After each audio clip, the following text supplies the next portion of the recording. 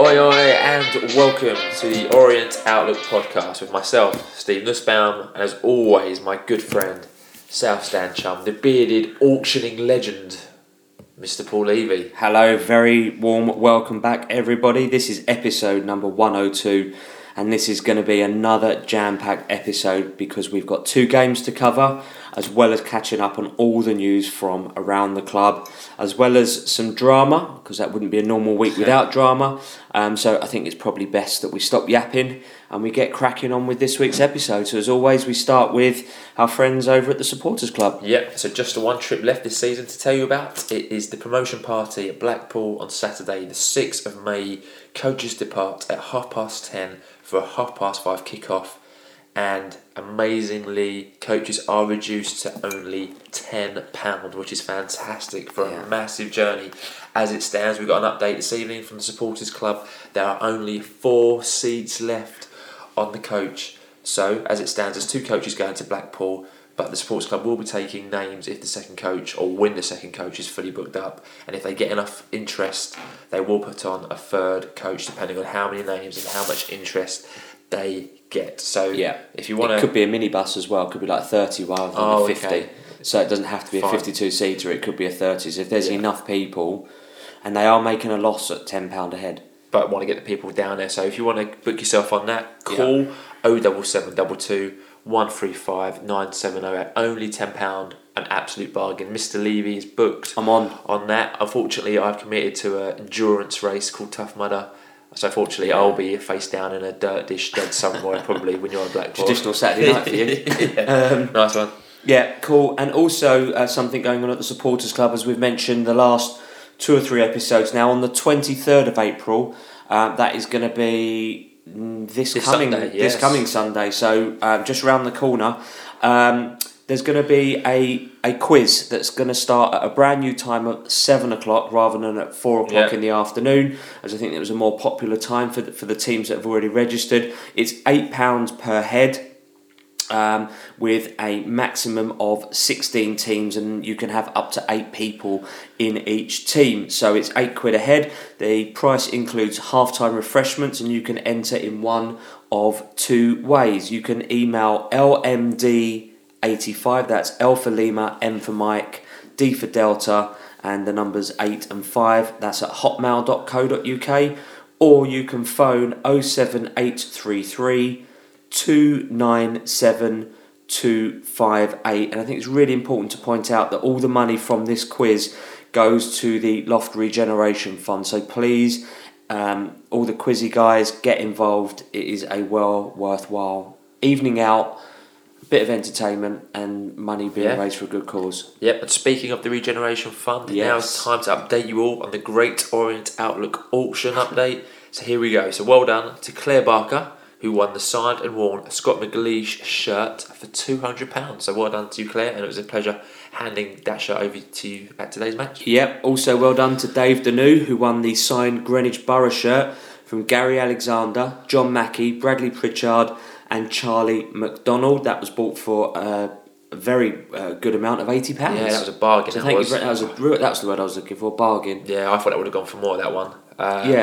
Also, well done to Tim Barnes, who won the signed and worn Dean Cox boots for £200. So again, we gave those to Tim today, so well done to Tim for winning those. Yep, on Easter Sunday, so yesterday, 3 auctions ended. So we want to say congratulations to the following. Firstly, and this is the biggest amount raised for a single item, so well done to Steve Kennedy, who paid £500 for David Mooney's worn and signed 13-14 shirt. And I have to say, that was a really exciting, that went up to the last second. Went down to the wire with a bid placed after the deadline, unfortunately. Yeah. Deadlines are deadlines, unfortunately, on that one. So secondly, couldn't take it. Well done to Ben Graham, who won a signed Russell Slade cap for £135. So well done to you, Ben. That will be sent via the postal system this coming week. Yep. And thirdly, well done to Richard Priest, who won the signed framed 0708 pick for £110 that was generously donated by Pierre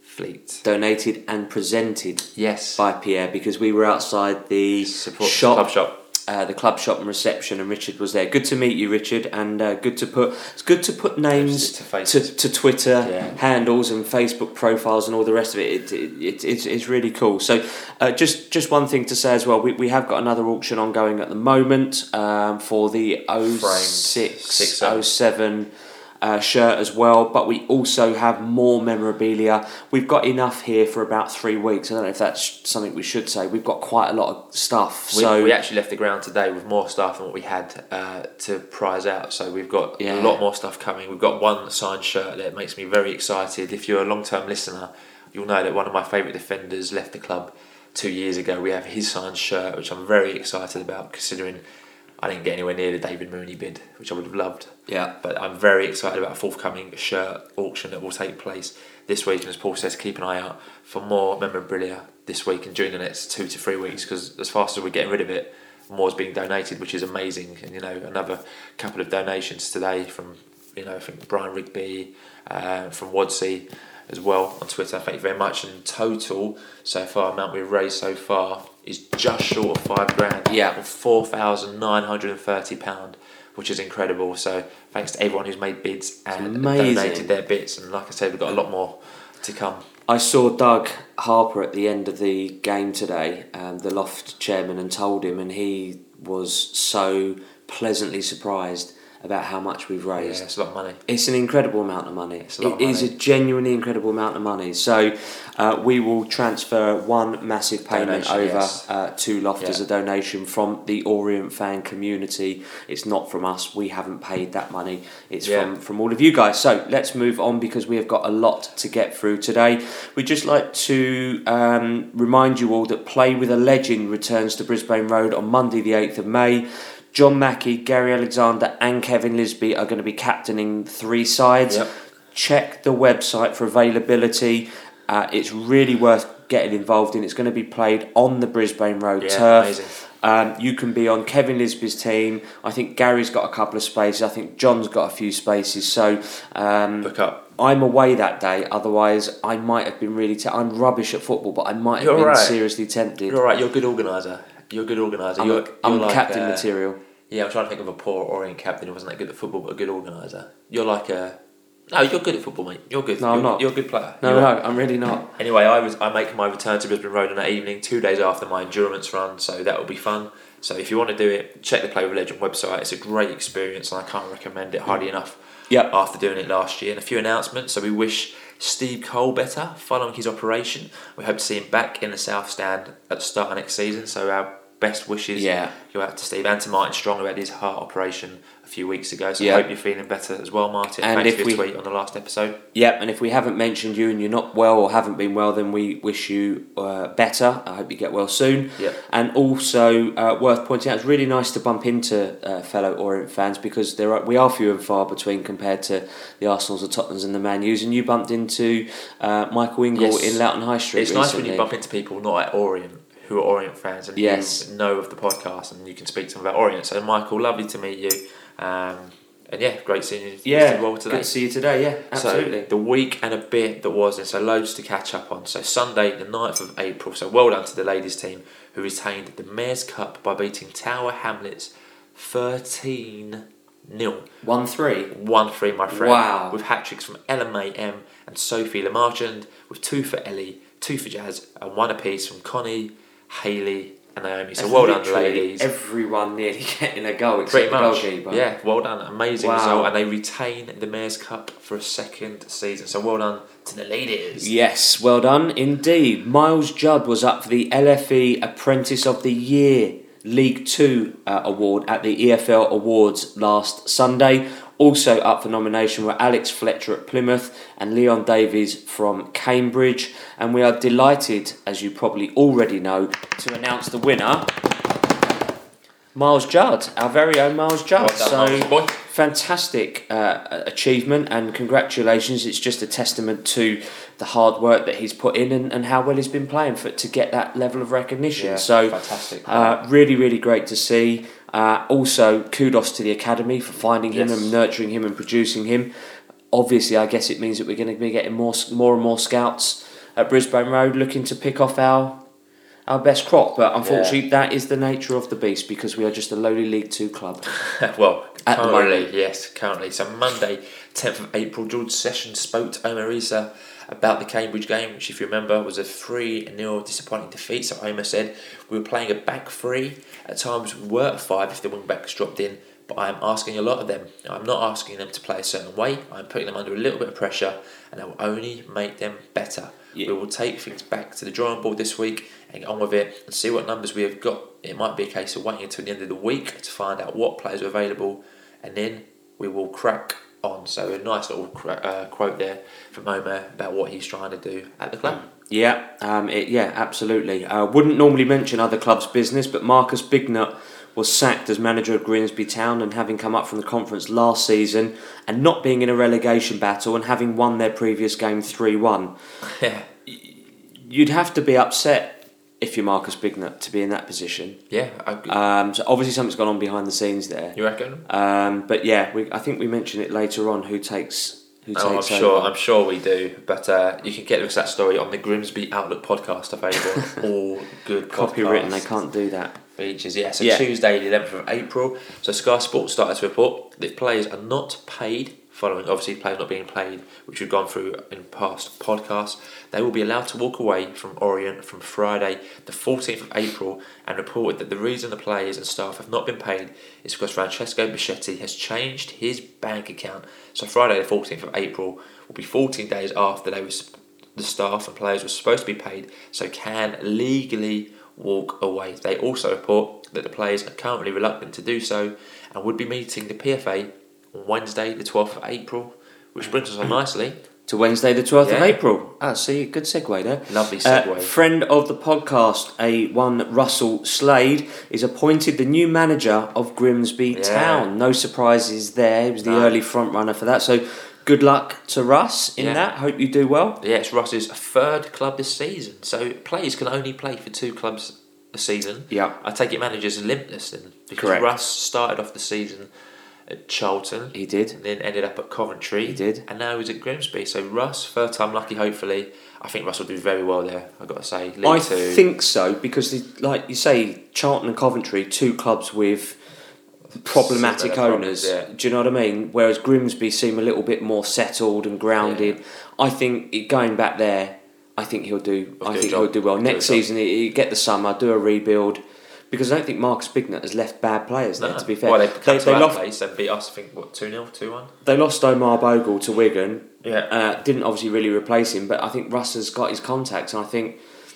What are the odds that we'll come to it later, but a certain Mr. Nugent is now available. So what are the odds that Nugent goes there as a number 2? Although he's already appointed a number 2, so that'll be interesting to see if Nugent does go there. Russell usually keeps the staff that are at the club that he's taking over. Yeah. He did that when Nuge came here. I don't know if Nuge would relocate from London to Grimsby. Good point. Either. But anyway, that's their business.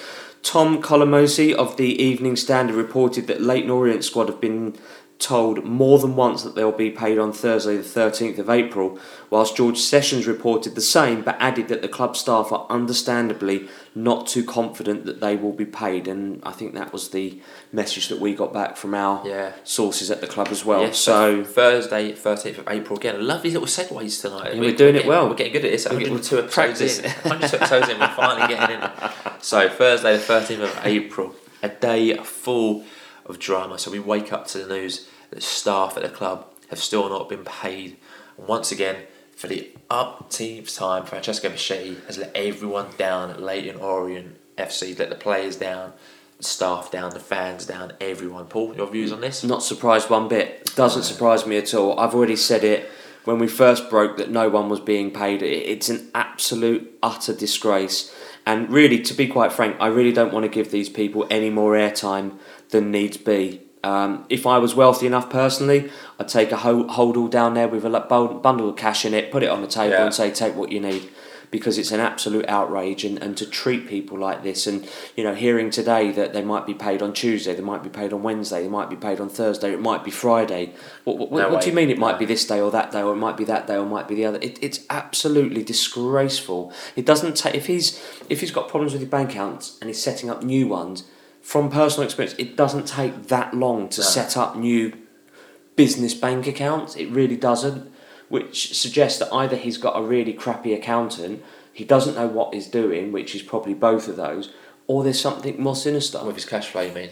Yeah. Or something's going on. Yeah, possibly. I mean, mine... Your views? Like yours, mate, not surprised, although I wish I could say I was. Payment is 2 weeks late now, and still no help from anyone outside of the club. Yeah. We'll come on to the PFA, but obvious to me that FB is looking to kill the club as he's not paying wages and not entering talks with interested parties, to our knowledge anyway, in buying at the that club. time. So what is he playing at? So very disappointing there. And then later in the day, we're told by one of our sources again, and we reveal that the PFA have loaned the players half of their basic wages for March. But these wages, they do have to be paid back with half that's been paid. It's a loan. Yes. It's a charity loan. I think it's really important for people to understand that the PFA have only paid half, because if they paid the full amount, there would be tax implications. So effectively, this is a charity loan. And I think we come on to it later. Liam Kelly's interviewed and he says it has to be paid back. So This is just to help them get to training, turn up, pay the bills, and to make sure that they don't suffer more than they have to. But obviously that's great for them, but the Lindsays and the Adas and the Collins and the Charlies and the Steves and the others behind the scenes that are not the chef, in hospitality in the gallery suite, no one's getting paid. Crazy. Unbelievable. I don't understand the mentality of how you expect people to carry on doing a job and to respect you when you're not paying them and you're treating them so badly. Like where in any walk of life do you think that's an acceptable way to behave? Maybe he's trying to push people out, so essentially there's to no one what to end, do these tasks. But then the club stops. What exactly? Because if people didn't do their jobs, so the club wouldn't fulfil its fixtures. But to what benefit? To wind up the club, essentially. I mean, who knows what FB is thinking? It's such a hard one to go into. He doesn't communicate with anyone. No one knows what he's thinking because he doesn't speak to anyone, which is really annoying. And if that day couldn't get any worse, it does as the Brown stuff hits the fan. Obviously, family-friendly show. As the local Guardian revealed that the EFL have taken the unprecedented step of approaching Loft to foot the bill for the club's medical costs for the remaining games this season. So Loft replied and said they will not pay the bill as that was never in the Regeneration Fund mandate. Which is fair enough, it wasn't. Our subsequent tweet asking for people to retweet if they think the EFL are a disgrace for asking Loft to help out is one of, and if not the, most engaged tweet we've ever done. With well over 950 retweets as we say it now, prompting the EFL, we prompted the EFL... Definitely played a part in prompting.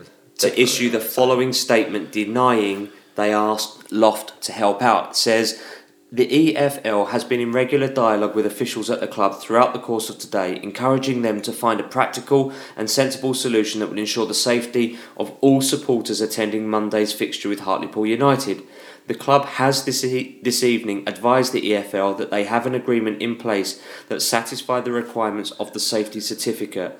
At no stage during today's discussions did the EFL contact the Leyton Orient Supporters Trust to ask for financial assistance, nor would it be appropriate to do so. So that was the statement from the EFL. I mean, there isn't such thing as the Leyton Orient Supporters Trust. It's the Leyton Orient Fans Trust, so it's not Lost. It's Loft. So Loft is lost to them. Very good again, Mr. Levy. He's on fire tonight. Oh dear, tell you what, a bit of apple pudding sends you down a long way. So then Loft replied via Twitter to the EFL and said, someone at the EFL whose name, phone number and email address we have phoned the club today and instructed we be sought out to cover the costs. We will be contacting the EFL CEO Sean Harvey to seek an urgent meeting to discuss today's event. So very bizarre goings on, and for me, again, what is going on? Craziness. I've never seen this happen at any other club, Mental. speechless for a podcast. I don't know what to say. Which we haven't already We're covered. running out of things to say about this because it's just a reoccurring problem with these people, and I agree with you. I think it's shocking and shameful from the EFL. They tried to do something by the back door, thinking that this wouldn't become a publicly known thing, and it's backfired quite spectacularly on them. So gutted. Serves you right for being the way that you are, and at the end of the day, you don't ask the fans' trust to do your job.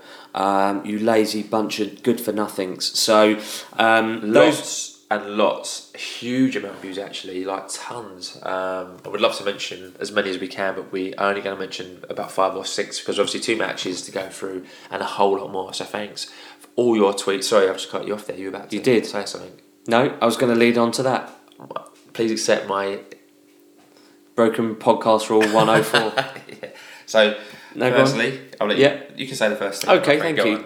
It's from Jamie Stripe, who says an organisation that is now officially not fit for purpose. This is indefensible. Yeah, absolutely. El Kawado says, I honestly can't put into words how angry the EFL request has made me feel. They, along with the FA, are an absolute disgrace. No, you didn't contact Loft. However, you instructed a member of Leyton Orient staff to contact them. Very careful with your wording. And I think that's really the nail hit on the head. Yeah. They're very careful. They didn't ask Loft because they didn't. Yeah. They asked the club to ask Loft. So it's all about semantics, but effectively they are indirectly asking Loft to cover it. At @strope_O said, football world knows LOFC is annihilated by FB, and I've come to accept the EFL has stood and watched. But to try and make fans responsible, disgrace. Yeah, there's a lot of the D word floating around. Paul_Dennis10 says, if this is how the EFL treat the fans of one of their clubs in tough times, then we are better off in the National League. Shame on you, EFL. You're a disgrace. Yeah, at Leon Oresti said, to be fair, according to the club, we have about 25 players injured at the moment, so no wonder the medical bills are high. #Hood as a clown. That's one of the best tweets I saw. Like it. And at SebT68 said, you instructed a club rep to contact Loft to pay the medical bills.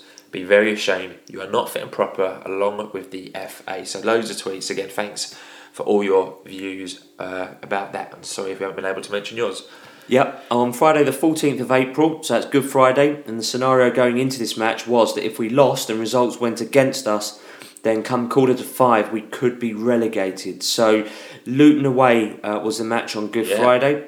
Team lined up as Sargent in goal with Clark, Mezzagay, Pollock and Semedo, Kelly, Ochang, Collins, Alzate with Dalby and Adebayo up top. Subs for that game were Granger, Happ, Moncur, Alderson, Karoma, Liebert and Abrahams. So that was 4 changes from the Cambridge lineup. So Mezzagay, Adebayo, Dalby and Oching came in, and Moncur, Karoma, Liebert and Happ all dropped to the bench, and Oching was making his starting debut. So out of that team, there were 9 players who were in the development squad against Luton back in October and who start for the seniors just 6 months later. I mean, you couldn't write that. It's just an incredible story. So my views, solid team. I liked it, more direct with the 4-4-2, and the youngsters have nothing to lose. You know, just go for it. All the pressure will be on Luton. You know, expect them playoffs. Big opportunity for them to kind of get their goal difference up. I think their fans have been probably expecting to see a whitewash. So no pressure on these young O's. And obviously this is all written before the Orient game. Yes, I agree with you. I like it. I think it's potentially quite exciting, and you know, it's chucking them in the deep end and just really hoping for the best. So I can imagine that you would have been happy as well with the Adebayo starting. I think in the last podcast you said you wanted to see him start, and he did. So he's powerful, he's strong, quick, and he's very, very quick for a big lad. Yeah. For me, he would be probably one to watch. Yeah.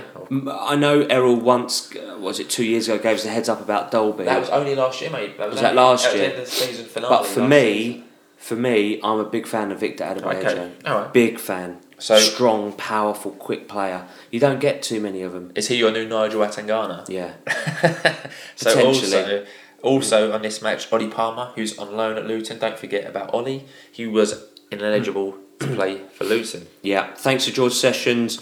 Charlie and Colin at the football club. Shona Duthie, whose tweets we've used to round up this match, so credit to them for the majority of this, because neither of us could make it, unfortunately. So the match kicked off, Orient lining up in the 4-4-2 diamond formation with Semedo and Clark, the fullbacks, with Kelly at the base of the midfield. Yep, so 12th minute, a Sheehan cross is met by Diaf, who was unmarked, heads wide. It's a bit of a let-off for us, really. Done better there. Yeah, on the 14th minute, Adebayo heads over from a Collins cross. Yep, so it wasn't all one-way traffic. And in the 32nd minute, a tweet by George Sessions, who tweeted saying, "Sack the board" is being sung by the travelling Orient support, followed by "Stand up for the Orient." So the Orient fans in good voice. Yeah, absolutely. 33rd minute though, Luton took the lead as Stephen Alzate lost the ball. Ollie Lee picked out Danny Hilton with a brilliant ball, and all he had to do was really sort of find the back of the net, and he slotted it into the corner. So very disappointing goal to concede there for me. You know, as good as that ball was from Ollie Lee, poor defending. Just played it in between Mezzagay and Semedo.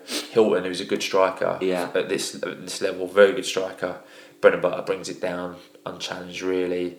Sargent comes out, just pokes it past, and a very basic goal to concede. At that point, you could have been forgiven for thinking it was going to be a whitewash, and obviously we needed not to lose this to stay in the league. I did think that this was the start of a whitewash. Yeah, I really did think it was going to be a cricket score. As you would expect. Yeah. 36th minute. Yeah, no, go on. Sargent holds a DF shot after Sheehan's free kick comes back off the wall. And in the 40th minute, we changed formation. So good to see this from home here. Not kind of sitting back, changing it up as the game goes along. He's done this a couple of times actually. So we went 3-4-3 with Semedo and Oching on the flanks. And I guess Semedo gives you that cover. You can either play him as a left back or a left midfielder. Oching seems like he could play right back or in the central midfield. Clark can either play as a right back or centre back. Same as Pollock, who's played as a right back. So it's all different.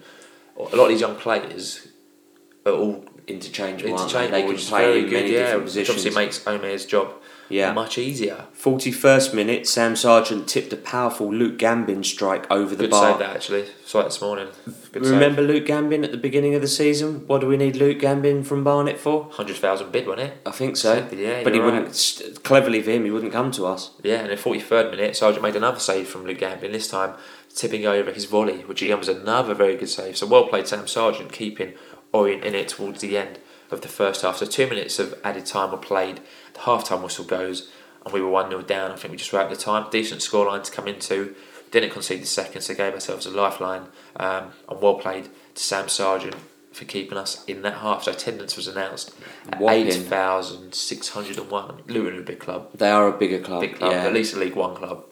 Yes, with those sorts of attendances, they are a decent League One club. They've been where we've been. You know, they were down a conference a couple of years ago. So 380 away fans made the journey. So well done to each and every one of you. And obviously we'll come on to the parts that your day obviously got a lot better. Yeah, exactly. So the second half kicked off. One change for Orient as Tristan Abrahams came on for Sam Dalby, and we start the second half pretty well. Looked pretty lively. Abrahams wins a free kick that Collins doesn't do anything with. I've got to say, I was happy to see Abrahams come on for Dalby, because Abrahams had come on in the last home game. Can't remember who it was against, and he looked lively for like the last 15 minutes. There was one bit of the game where he just took a snapshot and he didn't look up. Do you remember? He just shot. He was in the corner, wasn't he? Yeah, by us. And he looks like more of a goal threat than Dalby. Different type of a forward to Sam. I agree. Dalby. So I was quite happy to see that. So yeah, like you were saying, it looked lively. Yeah, it looked good. And in the 53rd minute, ball came out to Collins from an Orient attack. He was well outside the area. Collins powered in a shot, absolutely drilled it. Flies into their defender, into Luton's defender's rear, hits his hand. He falls over, and the ref points to the spot. For me, I don't think the defender had enough time to get out of the way because the shot was so pacey. It was definitely more ball to hand. It's one of those, isn't it? If you get it, you're well happy that you get it, and if you concede it, you're a bit miffed that you conceded it. But we weren't moaning. It was a penalty, and up stepped Kelly, who looked very composed. And to be fair to Kelly, took a great penalty. It was a really good penalty. Good pace, good direction into the corner because the keeper went the right way and made himself big. And we were back in it at 1-1. Well played, Liam Kelly. And those 380 fans will go mental behind the goal. I think if you had got onto the pitch, and you can see as Kelly runs away, giving it the fist. There's a few stewards dragging the fans back. Away, yeah, so exactly. Well then the match really opened up and goes end to end with both teams having chances. And then in the 61st minute, the unthinkable happens as Kelly goes on a little run, Just outside the box, he plays a beautifully weighted pass right into Tristan Abrahams' path, and he slotted it coolly for his first goal for the club to give Orient a 2-1 lead. Now, at this point, I'm jumping around thinking, oh my God. Were you at home or were you in a shopping centre? No, I was at home, in the comfort of my home. Mate, it was a brilliant, really good goal. At this point, I was home. Really good goal. Kelly done really well, drove the ball really forward, and you can see Abraham's pointing into where he wants it, and he doesn't get it like first time. But Kelly, superb ball. Very good finish from Abrahams. At that point, I was around my mum's with my girls, and I was really excited. It's one of those where you're just thinking, I wish I was there. Yeah. And like you're just following it on like the radio and Twitter, just going, oh, come on, just hold out for it. Yeah. It seemed like it was really exciting. And in the 70th minute, Abrahams battles well, and the ball runs through for Adebayo, but Moore comes off his line and claims the ball well. And it seems like we were trying to get a third and go for it and try and kill him off. And Abrahams definitely did make an impact. He's a good, impactful player. He really is. He's a difficult person to handle, and I think maybe John pointed out from today's game, what you don't realise is the difference it makes when you've got strikers that are not static. When they run around and move, they're pulling defenders apart, and midfielders the other teams suddenly become disjointed and out of sorts, and that's what they do really well, these young guys. Absolutely, we'll come on to it, I guess, when we talk about today's game.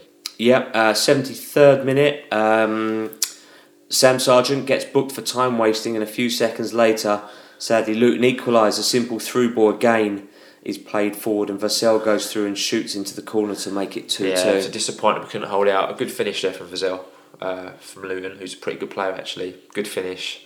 Disappointing again though, just an easy long ball over the centre backs. He runs onto it and finishes it coolly, so 2-2. So 77th minute, Abrahams wins a free kick in a decent position, but Collins' delivery is just too high. Yeah, 80th minute, Josh Koroma comes on for Stephen Alzate. Yeah, it's a bit of a strange one there. Obviously, Josh being on the bench for the last couple of games, obviously done really well at Newport, got the hat trick, then was played up front, never really happened for him, and now he's back on the bench again. Obviously, Omo fancies him maybe more as a substitute than a starter. Maybe an impact sub. Yeah, possibly. Maybe, but like him and Gavin Massey and Sandro should be played on the wings, not up front. Yeah, that's agreed. not their strength. strength. Said that, didn't we? Yeah. So 88th minute, Freddie Moncur comes on for Henry Oching.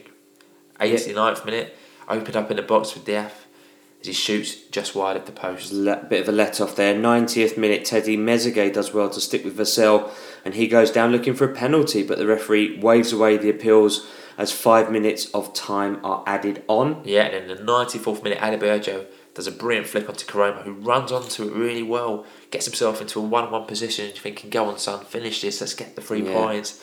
But their defender, Justin, sprints back. Koroma takes slightly too long, and Justin tackles him just in time. Mate, you're on it tonight. Sugar. Mate, that's the best one yet. So, almost, but no cigar. And in the 96th minute, final chance, Kelly gets a free kick in a decent position, but fires it over the bar. And the full-time whistle goes as we gain a point, which is enough to stay in the Football League until at least Monday. Yep. So Omar Ritza after the match said the talk before the game was, don't let this be the day we are gone, because we have 4 more fixtures left and it's hard to play in them when it has happened. We have given ourselves another game to fight, and we live to fight another day basically, so that's a bonus. You could see in the dressing room the senior players are proud of the youngsters, and the youngsters are proud of themselves, which you like to see. They have had a tough time, and it's been tough for everybody, but once you cross that white line, you forget about everything for the 90 minutes, and they did that, and they should be proud of themselves. Like it. So league table, so that job meant we are still bottom of the Football League on 33 points with just 4 matches left to play and 11 points from safety. So we'll do a full League 2 roundup after the Hartlepool game, because we're not going to go into the table in too much depth. Exactly. So your views on the Luton away match then, Mr. Levy? Very decent result. No one really expected us to get anything from that game. Poor first goal to concede, but really I think for the positives it's great that Tristan Abrahams has got his first goal, hopefully the first of many, and we really needed this obviously to be a win to give us more of a fighting chance against Hartlepool, but I think it's just a bit of a formality now, and it'll be a fight for who takes the second relegation spot, because I think we're guaranteed that 24th spot, unfortunately. But look, take nothing away from that performance. 2-2 draw away at Luton. If I'd have taken a point before the game started. It's just a shame. It just seems probably a little bit too little, too late now. Good points. Yeah, superb result actually for me. What strangely feels like a win, although it was a draw, and makes almost relegation a certainty. So well done to all the players for fighting and battling after going a goal behind. If that had happened a couple of weeks ago, I think we just would have got slaughtered. But good to see us go a goal down and fight back. Fantastic second half performance. I think Abrahams did make a difference. And like you already said, great to see Abrahams get his goal. Well done to Adebayo for coming on. And the Abrahams-Adebayo partnership looked like it troubled Luton's defence, and that's one of the best defences in the league too. So if they can trouble decent defences at this level, then they should have no problems against the lesser defences. And also throw Corona into the mix, and you've got 3 pacey young forwards who are all up for it, all want to get their chance, all want to score goals. That's great to see. Also, Sargent in goal, done well, especially at the end of the first half. Pollock, Clark, Alzate and Monco as well, who look like real talents. Special mention to Scott Cuthbert as well. I love Scotty C, so I always got to mention him. And a shout out to Luton Town Football Club for helping with the Regeneration Fund. So thanks to Luton Town and for raising £3,500. So all in all, a very positive experience and hopefully one to build on. I agree with you. Yeah. So those were our views on Luton away. Loads of your views. So again, all these tweets came into @Orient Outlook. So you can obviously tweet us after any game. And we'll mention a few of your tweets that came in.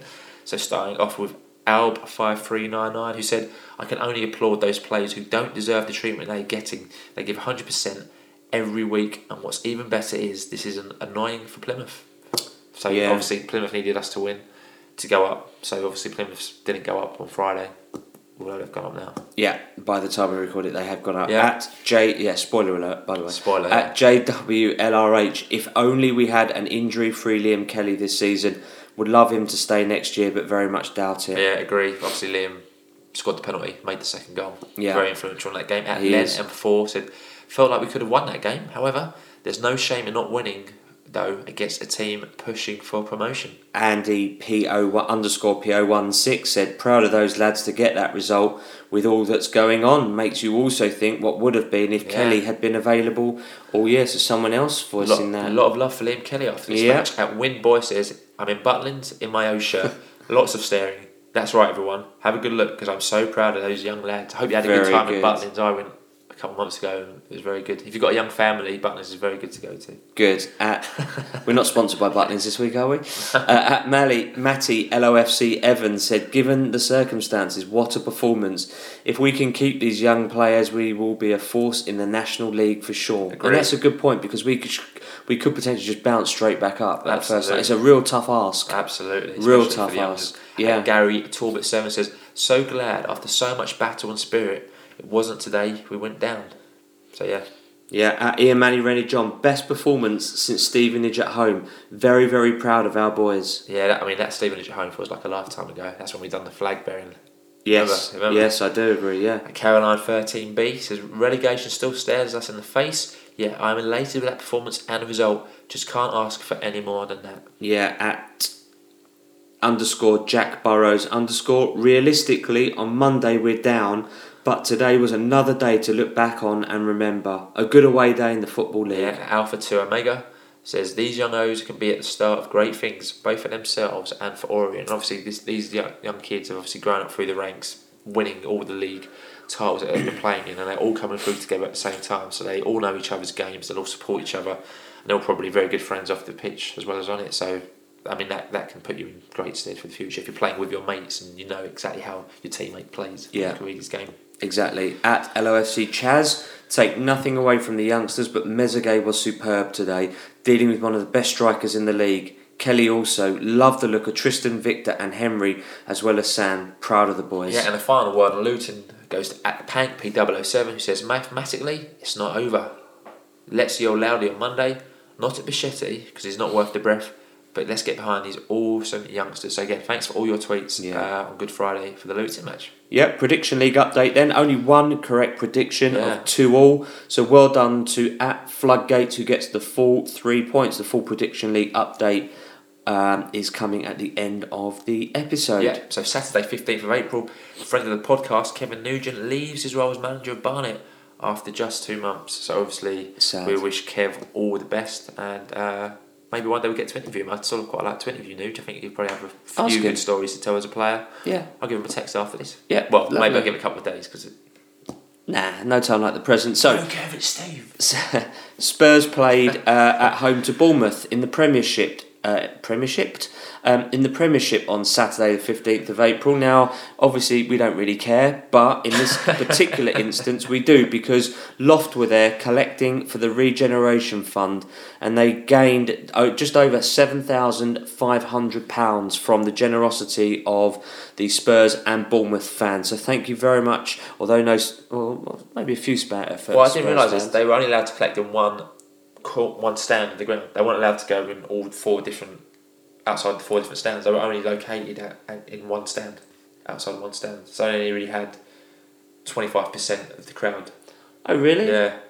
I thought they were just only allowed outside. No. Is my misunderstanding? No, yeah. Someone told me today outside saying they could only get outside one part of the ground. So it wasn't like you had everyone 6 collectors. Right, okay. So that's an amazing achievement, I think. When you consider it that way, yeah, absolutely. So adding this to the Luton donations from the Friday, the weekend's grand total is a whopping £11,207, and someone donated 92p. Well, no, they didn't really, but no, that is an absolutely staggering amount of money. Well done. So the Loft Regeneration Fund really does go from strength to strength, really. Be interested to see what the next big total is. I think they said they were going to total it all up in the next couple of days. Yeah, the £5,000 that we've got, that's £16,000 plus the 110 that I think they were on it. They must be pushing 130, 140 now. Yeah, easily. So they really amazing work there by Loft. And a bucket was going around the supporters club today, and there was people just putting pound after pound in. Amazing work. Yeah. So Sunday, 16th of April, George Sessions and Shona Duffy both published similar articles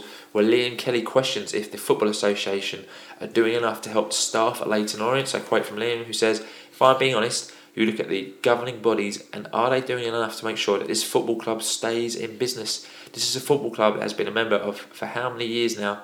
The PFA have been fantastic with us coming in and helping us out. But for me, there was no one helping the staff out, the office staff out, the medical team. Who is helping them out? There's a big question mark whether enough is being done to help them." On loans from the PFA, he goes on to say, "I don't want people to think we've been paid, because it's not like that. It is a percentage. It is a loan. It has to be paid back. If we do not get paid from the football club, that money has to go back. The money is just to keep us going, to make sure we turn up to training and pay bills. But as I said, the other staff, they're on a different boat, and every single player feels for them, as we do for you, because if the club don't end up paying you, you're even more in debt." So it's just absolutely crazy there. Yeah, and good link again. Crazy being the main word. Getting used to this. Late in the afternoon, a crazy week. It just gets crazier. A sports masseuse, Neil Barron, tweets, "It's amazing how some companies would rather replace the staff than pay the original ones that they have worked hard for their money. #no loyalty." So Neil also went on to tweet saying, "Do not be fooled. Sometimes I feel like I'm playing a part in Julius Caesar. #stabbed in the back." Yeah, then ex-physio Peter Webb tweeted, it was the doctor first and now the physio and sports therapist who are being replaced without any knowledge. What am I seeing?" Yeah, and then following this, George Sessions reports that the following, says Orient's medical staff have requested they all be paid prior to the forthcoming Hartlepool game, but none of their messages have received replies. It also goes on to say, it seems the club are only willing to pay certain members of the medical staff ahead of the match rather than all of them, and now it appears they are looking to bring other staff in to replace the current staff who have worked for 17 days now without being paid, despite the Hartlepool game taking place in less than 24 hours. I mean, it's just mental, isn't it? It's just absolutely... It's ridiculous. It goes from one ludicrous situation to another. George also reported that the sports scientist Michael Amoa is understood to have stepped down after failing to be paid. He wasn't at the Luton Town game on Friday, which is well spotted by George. Yeah, some more disgraceful actions there from Bichetti, really. It's just terrible. And again, we should be speechless by this as we are a podcast, but obviously we can't be. We shouldn't have to talk about it. Yeah, we should be. Just horrible. Yeah, I agree with you. It's absolutely painful.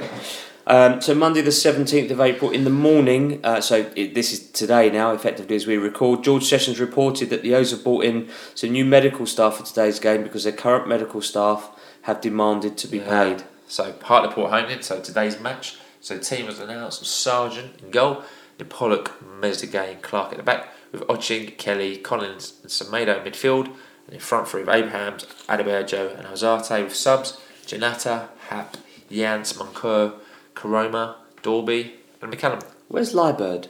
Is he injured? Don't know, but I don't think so. I just think he didn't get into that 11. Funny that, isn't it? Really, but Janser does. Janser. Right, so one change to the starting lineup versus Luton is Tristan Abrahams comes in for Sam Dalby, and Paul McCallum and Jens Jantz return to the bench. And we noticed, obviously, there was a lot of... It was very busy outside the West Stand, the main stand today. Lots of people in dressing up outfits, lots of clown uniforms, lots of whistles, even outside the ground. In fact, a bit of a party out there. It felt like you'd won the league when you were outside. Like it was sunny, people drinking... A bit electric. Clouds. Felt like you won the league or something. YouTube channel, vloggers or whatever they do. The sun outside the as well. Sun were there. Report. So it was very media heavy filming. Outside, very busy, lots of filming. I'd say a bit of a carnival atmosphere. Bit buzzy. Bit buzzy, good word of saying it. Bit buzzy today, which is nice, but it's a shame it's for such a negative thing. So, as we said, the clowns are part of the protest against Bichetti's running of the football club, so to attract attention. Yep. Match kicked off, great atmosphere. I think it has to be said, it was a must-win game for both sides. It's a shame to say, but it is a 6-pointer. Hartlepool needed to. If Hartlepool would have won, they would have secured their League 2 status. Because they would have been away from us. No, sorry, they wouldn't have done. But they would have essentially relegated us. So gone serves at 3 more points, really. And we needed to win just to stay in the Football League. Exactly. So 5th minute, Pollock's ball over the top came to Adebayo, but his shot was kept out by the keeper's feet. And I thought we started pretty well, actually. We started very lively. For a young team, we don't seem to be too daunted. The keeper that early, he only just got his feet to that as well. Yeah. Just 3 minutes later, poor defending from Teddy Mezzagay as his header is weak. Reece Oates gives Hartlepool the lead, unfortunately, as they capitalise on that. Really, really poor defending from Teddy. He was not comfortable today. No, so he has not been comfortable. He's done this before. He goes to head it forward and he gets his angle wrong and it hits like the back of his head. So it goes behind or just him. on top. So it goes behind him as opposed to in front of him. But I mean, that man Oates still had a bit to do, and he just beat Semedo too easily and Pollock to a certain extent and just finished it quite well into the corner. But 8 minutes gone. You're thinking, oh man, like the crowd was loud, like this is the game you need to really win. And to go behind early was a bit disappointing, but fair play to the crowd. Crowd stuck with behind the team. Obviously still lots of Bichetti out, but that was going absolutely. On anyway. But massive support. In the 11th minute, whistles aplenty as a minute's protest started at 3:11 for 1 minute. Obviously 3 because 3 years of Bichetti, 11. For 11 managers, loads of videos on our Twitter pages. So if you look on our Twitter pages, you'll see all the videos. I think YouTube one, I've had quite a lot of views on that one. But really loud whistles, like insane amount of whistles. It's like to the point where my ears were hurting. But a good way of protesting though, without throwing stuff on the pitch. I think a few people had thrown bog rolls on the pitch a bit earlier on. And a blow-up doll. Beach blow-up doll hanging from the back of the south stand. Yeah. But really loud and lots of people dressed in clown outfits as well. And in the 18th minute, we equalised, got back in it as Michael Clark turned his man well, drove forward, got just outside their box. To be fair, Hartlepool's defence was pretty poor. It's like Clark worst team I've seen. Clark had quite a lot of time on the ball, but not to take anything away from Clark. Yeah. Looked up, put in a beautiful, perfect cross into Adebayo in between the keeper and the defender. Adebayo met beautifully, side-footed into the back of the net, keeper no chance. 1-1 Brisbane Road went absolutely mental. Yeah, that absolutely did. But I think it's also worth noting that with that time that Michael Clark had, he waited for Victor to make his move. Yeah. He didn't just pump it in aimlessly, hoping that he'd get there. It was I thought, oh, what a rubbish cross. It's coming like really low. Their defender's going to do it. Oh, the defender didn't. Oh my God, we just scored. That was my thought process for that goal. Yeah, so fair play to and kudos to Michael Clark for that. Great, really, really good. Great assist there and a very good cross from Michael Clark, who was very composed on the ball. So we were back in it. Brisbane Road was bouncing again, and in the 23rd minute should have been 2-1 to Hartlepool as Amon passed to Alessandra, who only fired at Sargent when he maybe should have done better. But at that point, it was a pretty even game. We looked very good in attack. We were playing long balls over the top. They weren't happy with that, were they, Hartlepool? They didn't feel comfortable dealing with it. Well, I think, like you said before, Abrahams and Adebayo kept moving and running and pulling their defenders out, and they didn't really like it or look comfortable with it. And I guess that's the thing that an Abrahams and an Adebayo will give you, as opposed to what McCallum and a Liebird and an Ollie Palmer don't give you. Someone who's just running and dragging defenders out and who can get back into the play so quickly. Yeah, I agree. So essentially, Sam Dalby can't do that because he's not as fast as the other two. So if Sam Dalby comes out, tries to drag his defender out, he isn't fast enough to get himself back in. Whereas Abrahams and Adebayo, because they're so fast, are very good and a big handful. Yeah, they are. They're difficult to mark. It's difficult to mark something that keeps moving. But we look good. That was the best attacking wise I've seen us probably since the Stevenage game. Back in August. Next 10 minutes are all Orient, with Abrahams and Adebayo causing plenty of havoc still. 34 minutes on the clock.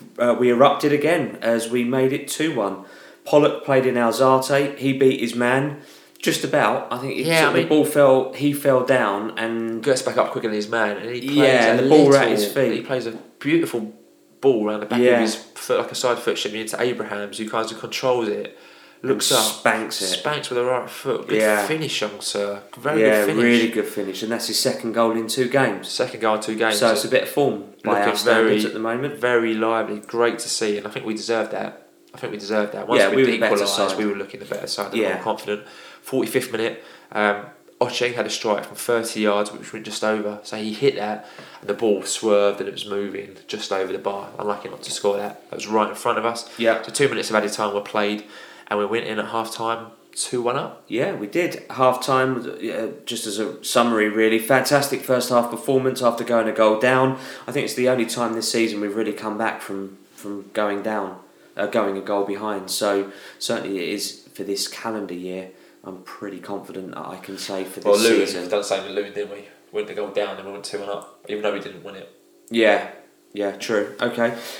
Really looked dangerous in attack, very creative in midfield. I think it has to be said that with the front boys running and splitting the defence, I think it's safe to say that it allows Alzate to pick out that pocket, so that Collins and Kelly can then sort of help keep the team up the pitch and keep the pressure on the Hartlepool side of things. So the atmosphere was also really good as well. Really good. People were in a angry mood generally. So slight toxicity there, but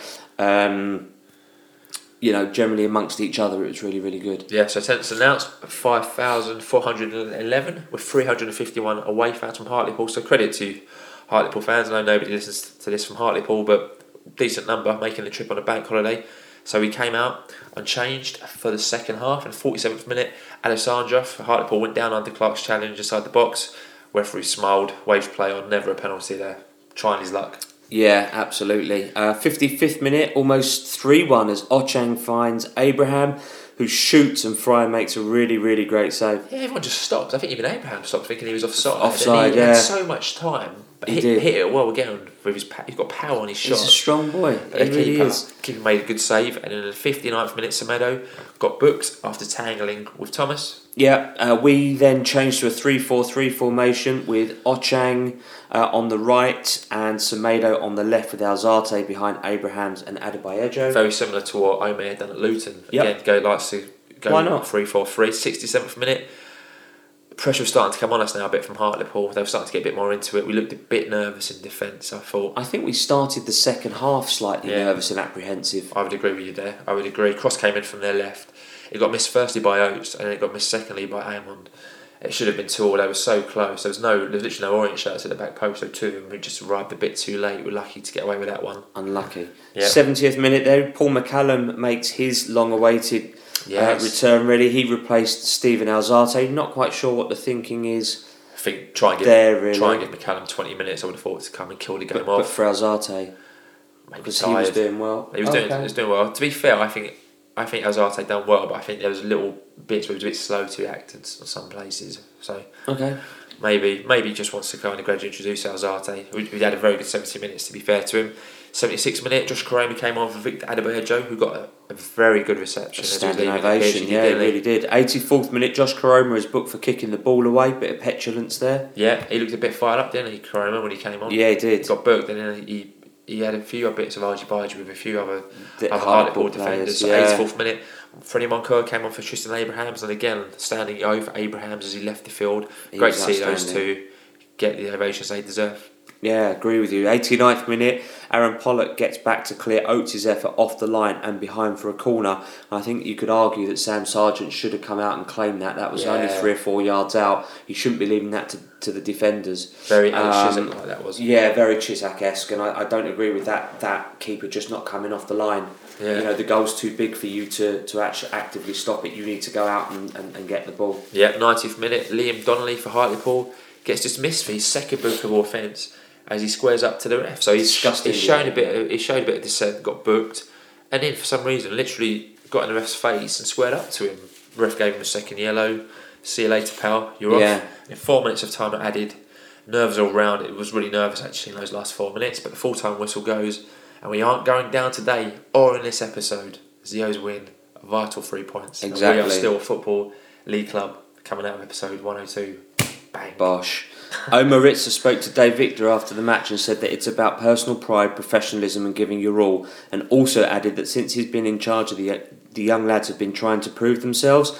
Omar said he respects all the staff, whatever decision they make. They continue to work under very difficult circumstances, and that he was anxious about the protests, but the supporters were tremendous and did what they felt they needed to do. Omar says he doesn't know if the players and staff will be paid next week. His focus is on what happens on the pitch. Yeah, I mean, obviously, in the last podcast, I think we quoted him as saying that he'd spoken to Bichetti, who told him that players and staff would be paid and that he had to believe him.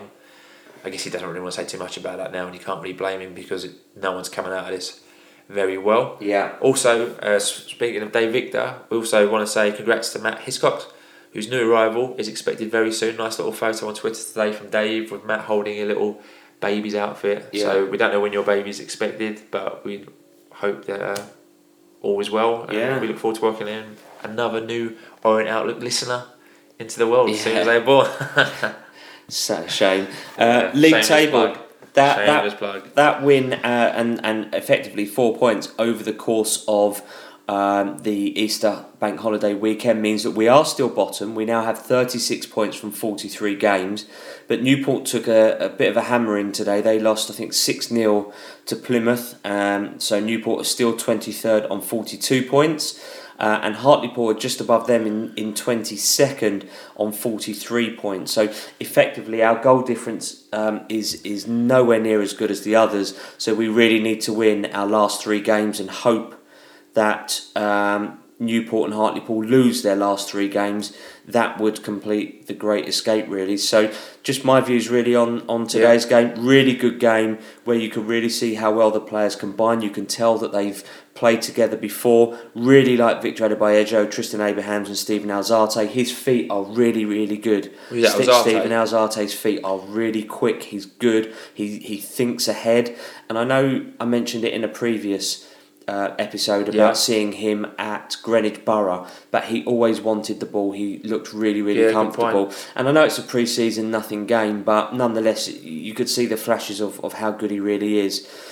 First half was really, really electric on and off the pitch. Although, as I said earlier, I think the second half we came out a bit scared, a bit nervous. Hartlepool really were sort of laying it on thick. Thought the ref and the linesman were poor as usual, giving throw-ins against us when it should have been for us, and for us when it should have been against us. Karoma, I thought, was being targeted by the Hartlepool defence. Good point. And I think he needs to learn to control his emotions a bit because he was being fouled and then he ended up having argy-bargy with the guy who ended up grabbing him by the throat. So, you don't need to encourage that. And for me, my mindset really hasn't changed. I think we're just delaying the inevitable, and I think the analogy that people sometimes use in these situations is just arranging deck chairs on the Titanic. We're just rearranging them, really. We need to win all 3 of our last games and just hope the others lose, but it's a massive, massive ask. I really can't see it happening, unfortunately. Well, wanted to be more positive, but it's just too little too late at this point. Yeah.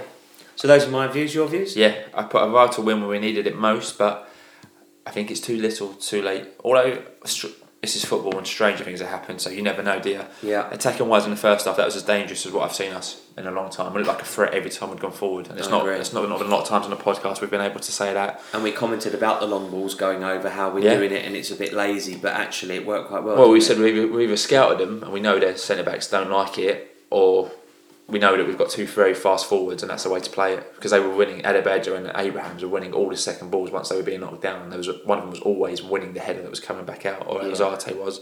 And again, despite conceding early, great strength of characters to come back from a goal down, especially when these kids are so young and heads could easily drop, which is fantastic to see. I'm not too keen on playing it out from the back in the second half. There's a couple of times where Sarge was just passing it to Mezzagay and just putting ourselves under unnecessary pressure. Yeah, really was. Shouldn't be doing that. And I think obviously for me that's an Omer instruction because we weren't doing that previously. under any other manager. I thought Mezzagate done okay, sometimes a bit dodgy, but he's very strong. He doesn't seem to do the basics well, but does the harder parts of defending very well. It's which I incredible, don't isn't understand. He can't pass the ball 5 yards sideways to someone. No. But if he's got a big forward running game, he can shield the ball out of play really well. Yes. So he dealt with Mezzagate Kindi as well. Yeah. You know, that type of big, strong physical player well. But like you said, I think it's a great point. Mezzagate's a very strange one. Yeah. A very strange one. I thought Semedo did well. I know we're obviously giving a bit of a hard time sometimes on this podcast. I thought he did well today. I thought Collins and Kelly were fantastic in the middle, and by doing that, which we covered, leaves Alzate free to play more of an attacking one, which he's very good at. Tristan and Victor look like they've got goals in them at this level, very good. And I thought every player done well and fought for the shirt, and as a fan, it's really pleasing to see. So I was really proud of the team and the club today. So those were our views, your views. So apologies everyone, so we forgot to tweet after the game. We were too busy filming most of you on the pitch. At full time, we had the tweet ready, but we just forgot to do it because we were too busy watching people. But we still had loads of tweets, so thanks again for all your tweets. We'll read out a few of what we got. So firstly from at Boatseas, hope you're well, Ben, who said, what a cracking result, and belief is back. We will never give up without a fight. At Omarisa's Red and White Army. At @IAM_MO said Teddy, Collins and Semedo were immense today. Yeah, controversial. I thought they were good. Andrew _Farley 59 says congratulations to Omar and to the O's on a great win today. 2 matches unbeaten and not finished yet. First time since the end of January that the O's have gone unbeaten in 2 league matches. At Mid-Table Obscure said Michael Clark, man of the match today, so assured. #Bicchetti out. I have to say that he does look really comfortable at all times, Michael Clark. Yeah, he doesn't ever look like a rabbit caught in the headlights, like he's a scared young lad. He looks very comfortable and confident. Yeah, very good, very good. At Johnny _2699 says, if Jesus came back from the dead, Orient can stay up. So tying it in with our nice Easter vibe. Can't give up, brackets, blind hope. AA, brackets, Abrahams and Adebayo were class again. Yeah. At Charlie _Paul, I think all of us are so proud that those players today. Also, thank you to the staff for keeping our club going. I think that's a really good point. Thank you. Good point. I spoke to Lindsay today and wished her and everybody well and thanked them for doing what they do because it's genuinely impressive. I don't know that I would be so composed in that circumstance. Absolutely. M0PHO says, what a team. Fought to the end and great to see a win at Brisbane Road. Protest at the end is a reminder to FB that LOFC is ours. And we didn't really mention it, but obviously the full-time whistle went and there was just a massive pitching. There wasn't. There was only 3 people to start with. But then it increased to quite a few. I say quite a few hundreds. There's several hundred on the pitch. I'd say about between 500 to 1,000. It's a bit difficult to tell from where we are. No, 1,000 would be like Peterborough. Do you reckon? Yeah, there was a few hundred people. Okay, a few hundred who got onto the pitch. A few Bichetti out songs. It disbanded quite quickly, I would say. At the end of it, yeah. People weren't there to cause trouble. No. They were there to make a protest and to have their names, to have their message heard by which I think did do the job. I think so. Definitely would have done the job. That definitely would have been a lot of mainstream reporting on that tonight, I would have thought. Yeah, absolutely. I forgot where we got up to now. It was at Wadsey is next. What an emotional rollercoaster today. Proud, sad, angry, but it will always be our club, no matter what. And he goes on to say, good to meet you both today. Yeah, it was good to meet you today. And obviously your donation to the Regeneration Fund will be auctioned very soon. So thank you for your donation. At Paul WE_UK says, my head is buzzing and my ears are ringing. Not a great day for tinnitus, but well done to the young O's. So hope you're not feeling too badly tonight, Paul. There's a nice little podcast coming your way to settle those ears down. Yeah, at Ingleland 2010 said, whether we stay up or do go down, we have to keep hold of these youngsters. Fight, passion and ability. A credit to the club. I like it. Good 3 words there. And at I am Jason, I think this was one of my favourite tweets today actually. It says, today was one of my favourite games of all time. Passion, fight and togetherness. The young players have a bright future. Really good tweet that. I see why you like that. Orient Fan TV said, unreal performance today from the Orient players. We sure do have a real talented bunch of young lads. Fans were unreal too. Yeah, Baggy's House 4-2 says, talk about a lump in my throat this afternoon. So proud of our boys and to be an O supporter. At Jaffa Shamuti, resigned to going down, but if this team stays together and play like they did today, we'll be back up sooner rather than later. Agree with you on that one. Bang on point. At John Macker, 1977 says, what an atmosphere it was today. Our youngsters thrived on it and it unsettled Hartlepool. A tremendous performance by everyone in a red and white shirt. We live to fight another day. And congratulations to everyone connected to our great club. Really decent tweet. I like it. A really good tweet. Some great quality tweets. Yeah. At Jack Coates 14 said the team was superb today. I thought both of the strikers had a brilliant game, but could have scored more. More times. Sorry. Yeah. Love the passion. Yeah. Good point. At Dub Bins 10.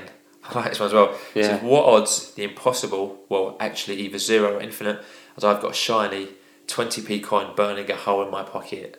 Now, obviously, everyone's come out of the Luton game now and the Hartlepool game going 4 points from 6. So we really effectively need 9 from 9. And people are starting to believe again. Yeah. There was a great tweet that we're not going to read out from Ben LFC who put a gif on saying if we beat Crewe and if Barnet beat Hartlepool and it was some Muppet looking like bemused or no, it was just like dazzled. No, yeah, it was like no, you've read something amazing, and he looks up from one of the Sesame Street puppets, wasn't it? And he's like, oh my god. Yeah. At PDR at PDR 1112 said unbelievable atmosphere today. The Orient players were superb, the fans were superb, the result was superb, the protest. Yeah, that's what I said. Really good. Yeah. At RP Bernstein says a AAA, which is Adebayo, Abrahams and Alzate, were fantastic. AAA is that like a wrestling? Triple H. Yeah, cool. Yeah, of course it is. Yeah, those three have a great combination of skill, pace, power, and finishing. That is a dangerous three to play up front. It is a very dangerous. In a 4-3-3, that would work. Or and 3-4-3. That's not even with Karoma or Dalby, who give you different options as an attacking force. So very interesting to see that. At MP Allen 222 said maybe too little too late in terms of relegation, but I love the attitude of these kids. They never give up, proud to be an O. The final word on today's match versus Hartlepool goes to Digger H773046 who says today should show FB that the O's will still exist long after he is a faded bad memory. Well done the lads today. Up the O's and a great tweet to end it on. So again, thanks for all your tweets over the last week and a half and keep them coming to @OrientOutlook, or you can always email us at orientoutlook@outlook.com. Yeah, absolutely. Prediction League update. So well done to Stephen Orient, LOFC Chaz, Celtics 14, David TH 6430189, Rob MCC 68, at Aussie 411, Rob J Bennett, David Magic, CM Oriental, Unexpected Item O, Joe _Pavitt, who all predicted a 2-1 win, but extra special props to at Jeladar, at 1881 Orient, at Wings Mad, at Lem4, at Lee Gibbs 1, at Johnny _2699, who all predicted 2-1 and a goal scorer. So you will get 4 points. And because we had so many winners, and because this is after the Hartlepool game, we haven't had a chance to work out the actual league table. So we will do that. A league table update on our Facebook page during the week sometime. Yeah, or there'll be one after the Crewe Alexandria game. Yeah, O's fan basing is definitely still top. Although I think there's a few on there who might be putting more pressure on him now, so we'll get that out as soon as we can. Fantasy Football League update. It's all changed, my friend. Go on. Now we have Dwayne Bingham is now top of the league by 1 point. It might have changed again because Arsenal are playing as we're recording this. Arsenal playing Middlesbrough, so it might have changed again. Okay. Tolu Sangawawa is in second, and Barry Underwood, who's been leading for like the last 3 or 4 months. Isn't it Elliot Hartfree-Pierce? No, he was fourth. He was fourth. Oh, dropped He's down. 6 points behind. But don't worry about them. Worry about me, who is in 25th position. Are you dropping? I dropped from 24th to 25th. So Arsenal 1-2-1. Arsenal 1-2-1. So I don't know how that's affected the prediction league, but we don't really care about the Gooners on this show. So moving on into positives and negatives from the last 8 days as an Orient fan. Yeah. Positives? Go on then. Last 2 games have seen us unbeaten over Easter. We've scored 4 goals with some exceptional performances from the younger players. Destiny is still mathematically in our hands, although more realistically... I'm not sure on that one. I'll give you mathematically... that one. Well, Destiny's in our hands, but if Hartlepool win all their 3 games, then it's not. But yeah, would that happen? Yeah. Possibly. Orient fan togetherness. Absolutely. Really, yeah, never been greater. And grateful for the media exposure. Ollie Holt wrote for the Mail. We've had the Times, Henry Winter from the Times. Yeah. We are getting proper mainstream media exposure here. And also there was something from one of the Sun reporters, Tom Evans, is it?